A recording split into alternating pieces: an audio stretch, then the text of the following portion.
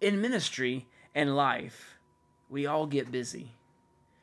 It is easy to neglect ourselves. We tell ourselves that we will spend more time with our family, with our kids, when we get to a less busy season in our lives.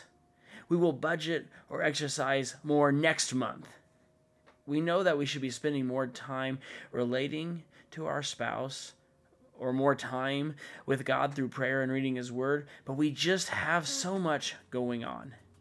Well, I want us all to realize that self-care is real care.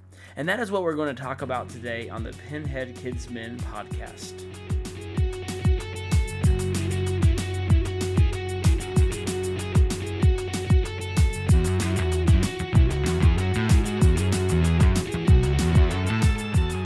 My experience in politics is not very big. In fact, I only have experience in politics running for office when I was in 5th grade for this pretend city, simulation city that we called Economic City at my grade school.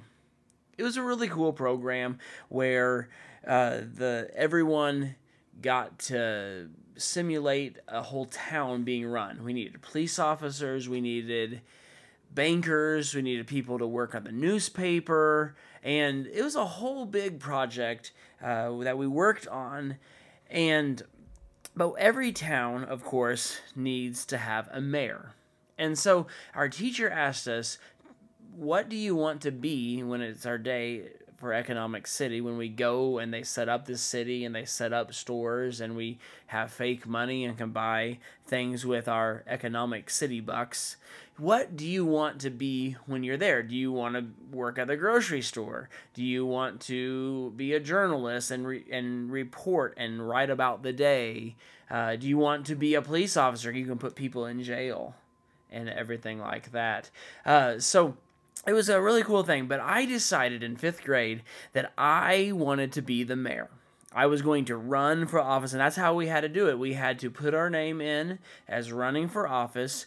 We campaigned. We put up posters. I remember my slogan was, "Don't pay a cent, vote for Brent."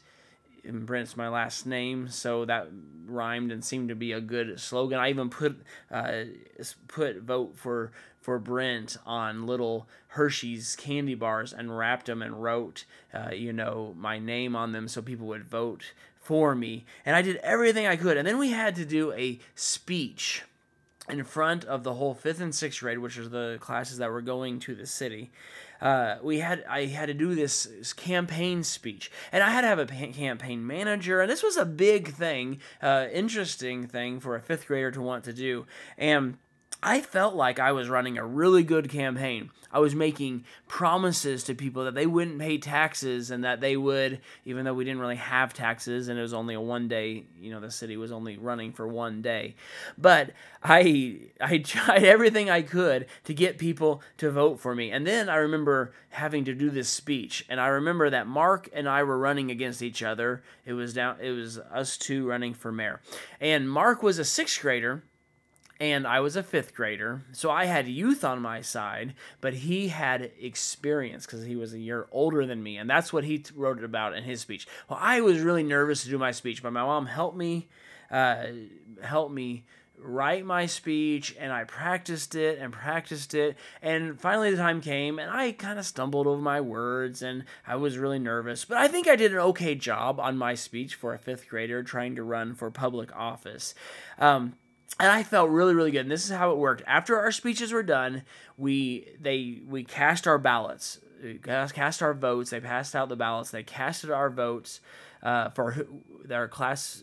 All of our class voted for who we wanted to be the mayor, and the 6th grade class voted for who they wanted to be the mayor.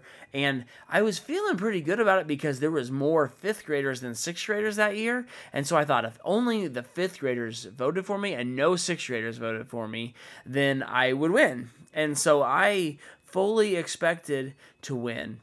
And so we voted and then went out to recess.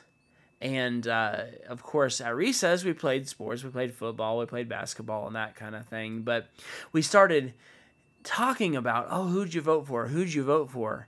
And a lot of my fifth grade friends were like, well, I voted for Mark. I thought his speech was better. Or he had more experience. He's older. Or, I liked his hair more, or that kind of thing. And I started getting kind of nervous. And then something that was kind of devastating to me, my campaign manager even said, well, yeah, I voted for Mark too because his speech was way, way better than yours, Jason. And I was like, oh, not even my campaign manager voted for me. And I don't know how many votes I got. They didn't say how many votes each candidate received. But after recess, we came in and they announced that I indeed had lost. The only time I ever tried to hold a public office, I lost my race. And Mark was going to be the mayor of Economic City, that I would get my second choice, which was to be a journalist. And I wrote newspaper articles for that day. But not even my campaign manager voted for me. So I started kind of wondering, was I the only person that voted for me? And I think that's an interesting question, and I'm going to ask you that same question too. Did you vote for yourself? Or should I say, do you consistently vote for yourself? Or do you get so busy with your family or ministry or job, you get overwhelmed and you forget what your goals are? What do you do consciously to make sure that you are headed on the right path, headed towards progress to where you want to be? If you don't spend time creating and executing goals for your life, then you aren't voting for yourself. Now, I'm getting ahead of myself. I should explain to you what I mean by voting for yourself. This, as far as I know, is a principle that I've kind of come up with, which means that you want to consistently vote for the things that you want to accomplish in your life. So, do you want to be a runner? Do you consider yourself a runner? Or do you want to become a runner?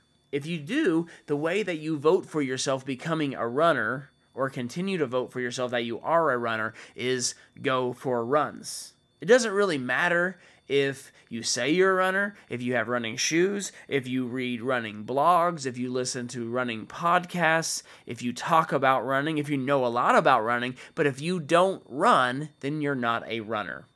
If you are a runner, then you will vote for yourself by going on runs. Now, the more consistently that you go for runs, the more of a runner you are.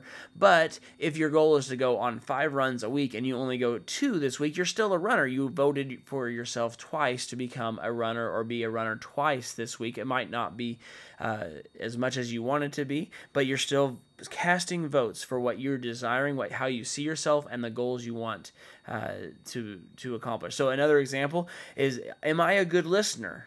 Or do I want to become a good listener? Well, if I'm a good listener, then I will care about what other people say.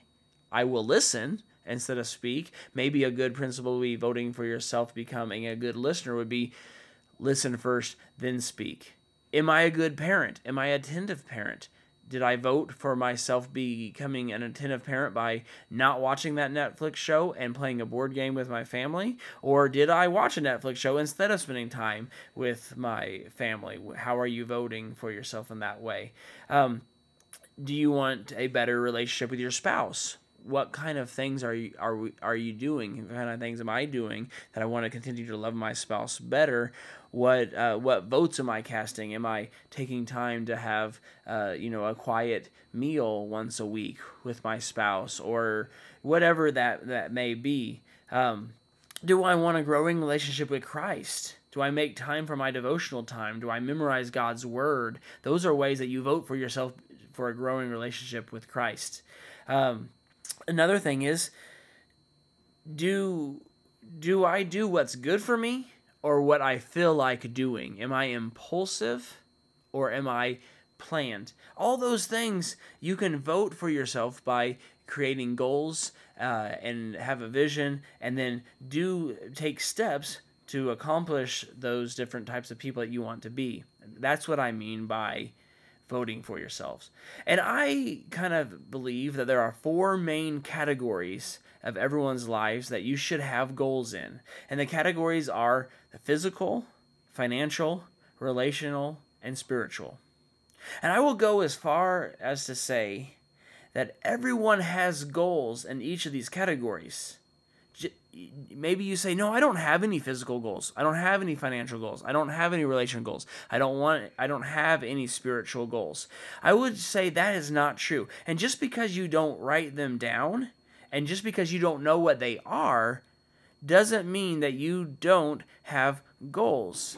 If you don't track what you eat, then physically your goal is, or you're working towards or voting towards, the person you're becoming is somebody that is undisciplined or doesn't know what they eat. If you use credit cards and don't pay them off at the end of the month, and you don't really have a financial plan, then you're voting for not having a financial plan. But if you do have a budget, if you do have a plan to get in shape or to exercise regularly or whatever the case may be, then you're voting for yourselves. You have physical, financial, relational, and spiritual goals, whether you don't know it or not, whether you realize it or not. And I think this affects our lives in so many ways, because I think that all of these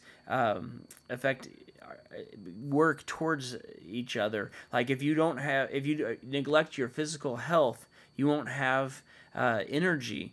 You'll probably be lacking in your relational availability for people. You may not be able to work as hard. You may not take the time spiritually to be refreshed, which all those things usually leads us to bad spending habits and having financial issues.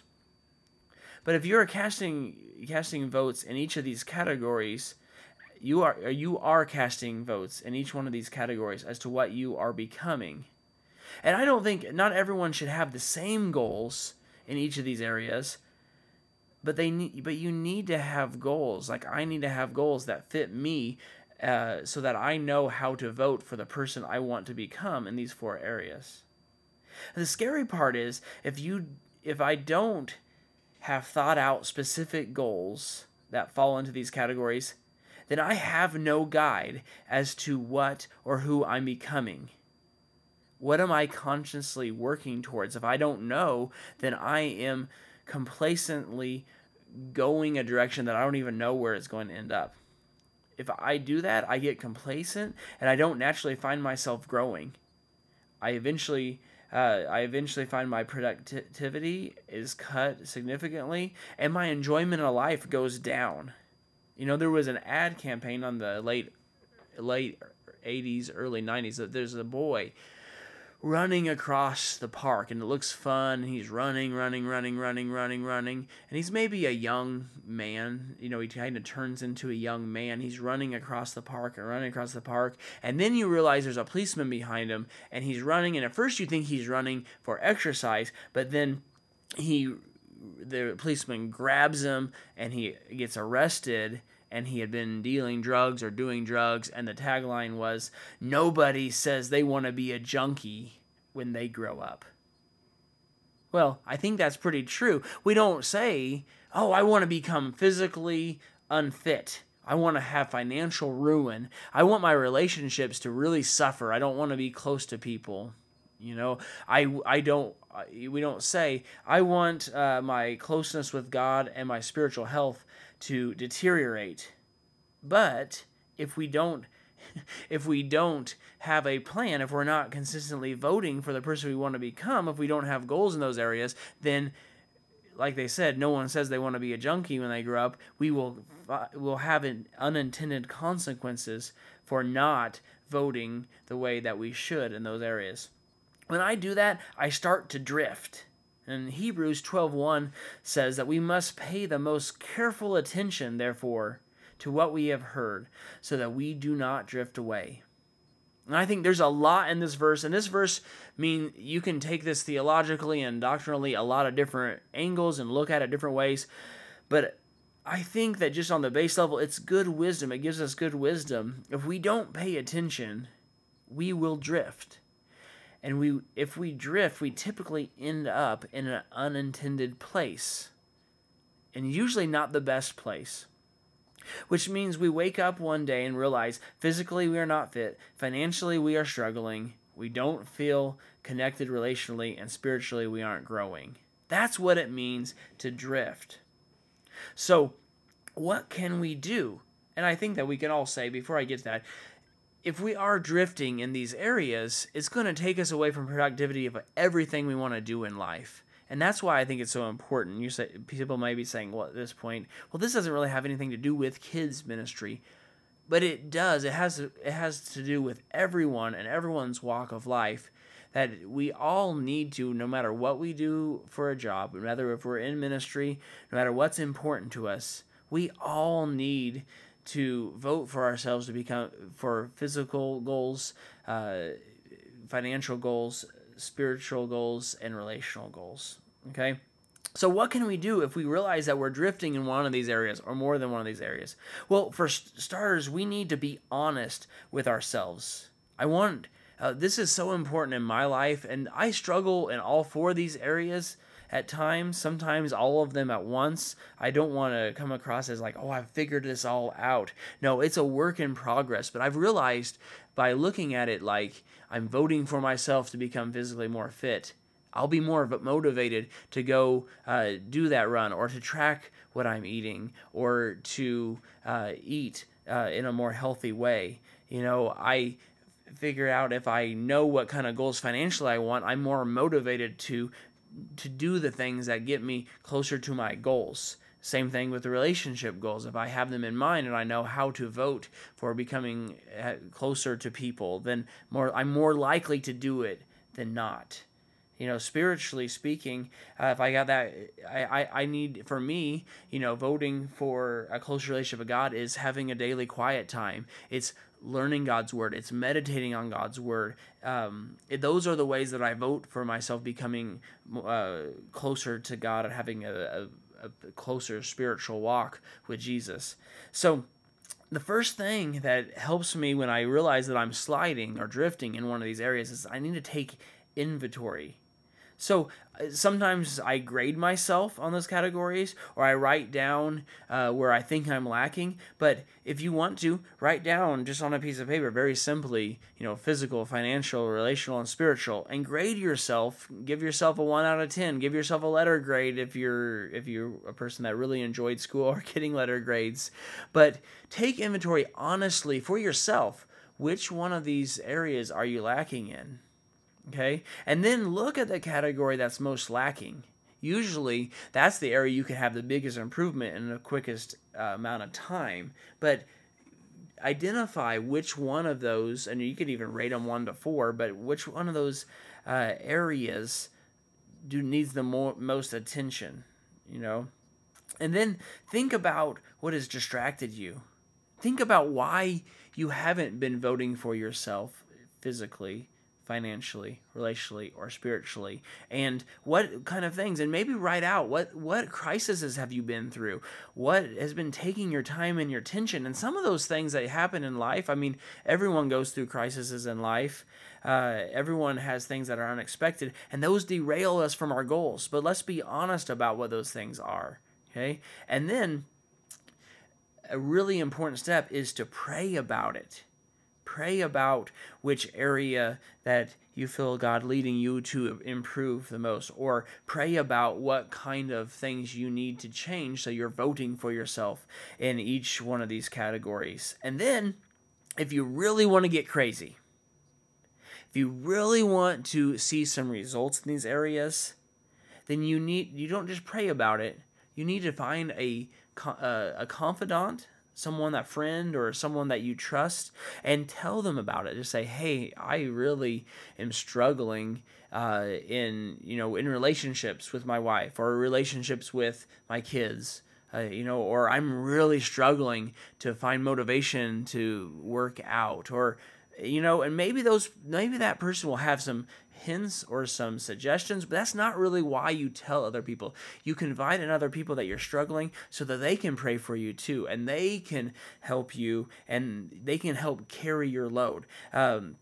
James 5:16 says, confess your sins to each other and pray for each other so you may be healed. The prayer of a righteous man is powerful and effective. See, God's word is telling us there that we need to have other people in our corner. We need to confess our sins or confess our struggles with other people and have them pray for us too. And it says the prayer of a righteous man or woman, prayer of a righteous person is powerful and effective. So those are some things that you can start doing to start developing a plan to vote for yourself. Commit to start voting for yourself. Write down one action step, a small way that you can improve in one of those 4 categories or each of the main categories of your life: physically, financially, relationally, and spiritually. Okay? So if you decide, hey, I am going to have a certain action step. I won't even give any examples because I want you to come up with them for yourselves. But if it's financially, what is one step? What's one thing you can do to vote for yourself to becoming more financially responsible or more financially secure?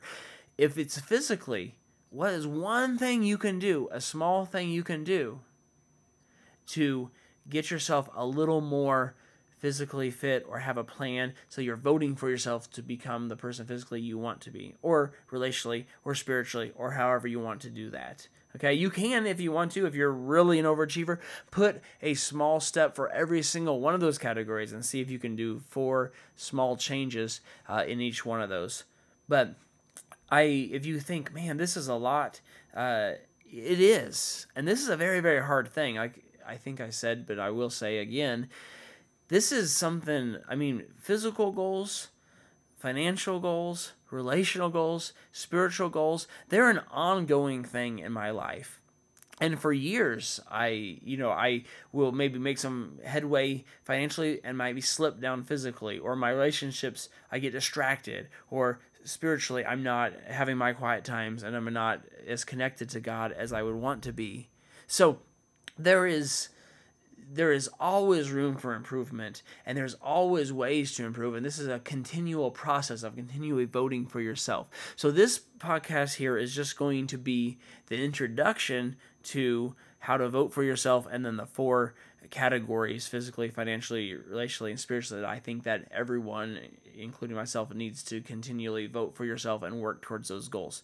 But this is probably going to be a 2 or 3 or maybe even 4-part series about a few more principles that help us set goals and try to vote for ourselves more effectively so we can start seeing success in those areas of our lives. And when we physically are feeling good, we're healthy, our body's working the way God intends it, and when we don't have financial stress, when relationally with the people close to us we're really good, when we're connected to God and really hearing from God, we're listening to God's word, that puts us in a situation, no matter what job you have, no matter what ministry you're doing, it lays the groundwork so that you can accomplish what God wants you to accomplish. You can accomplish more with less stress because those 4 categories of your life are pretty much in alignment or in a healthy spot. Okay, but so take those action steps. Take inventory of your life. Grade yourself in those categories. Figure out which one is the most lacking, which one you're going to attack. Think about what has distracted you or what barriers there have been, and pray, tell somebody about it, and commit to start voting for yourself. And next time, we're going to talk about specific principles to incorporate so that we can make more progress and become more whole in those 4 areas. Thanks a lot.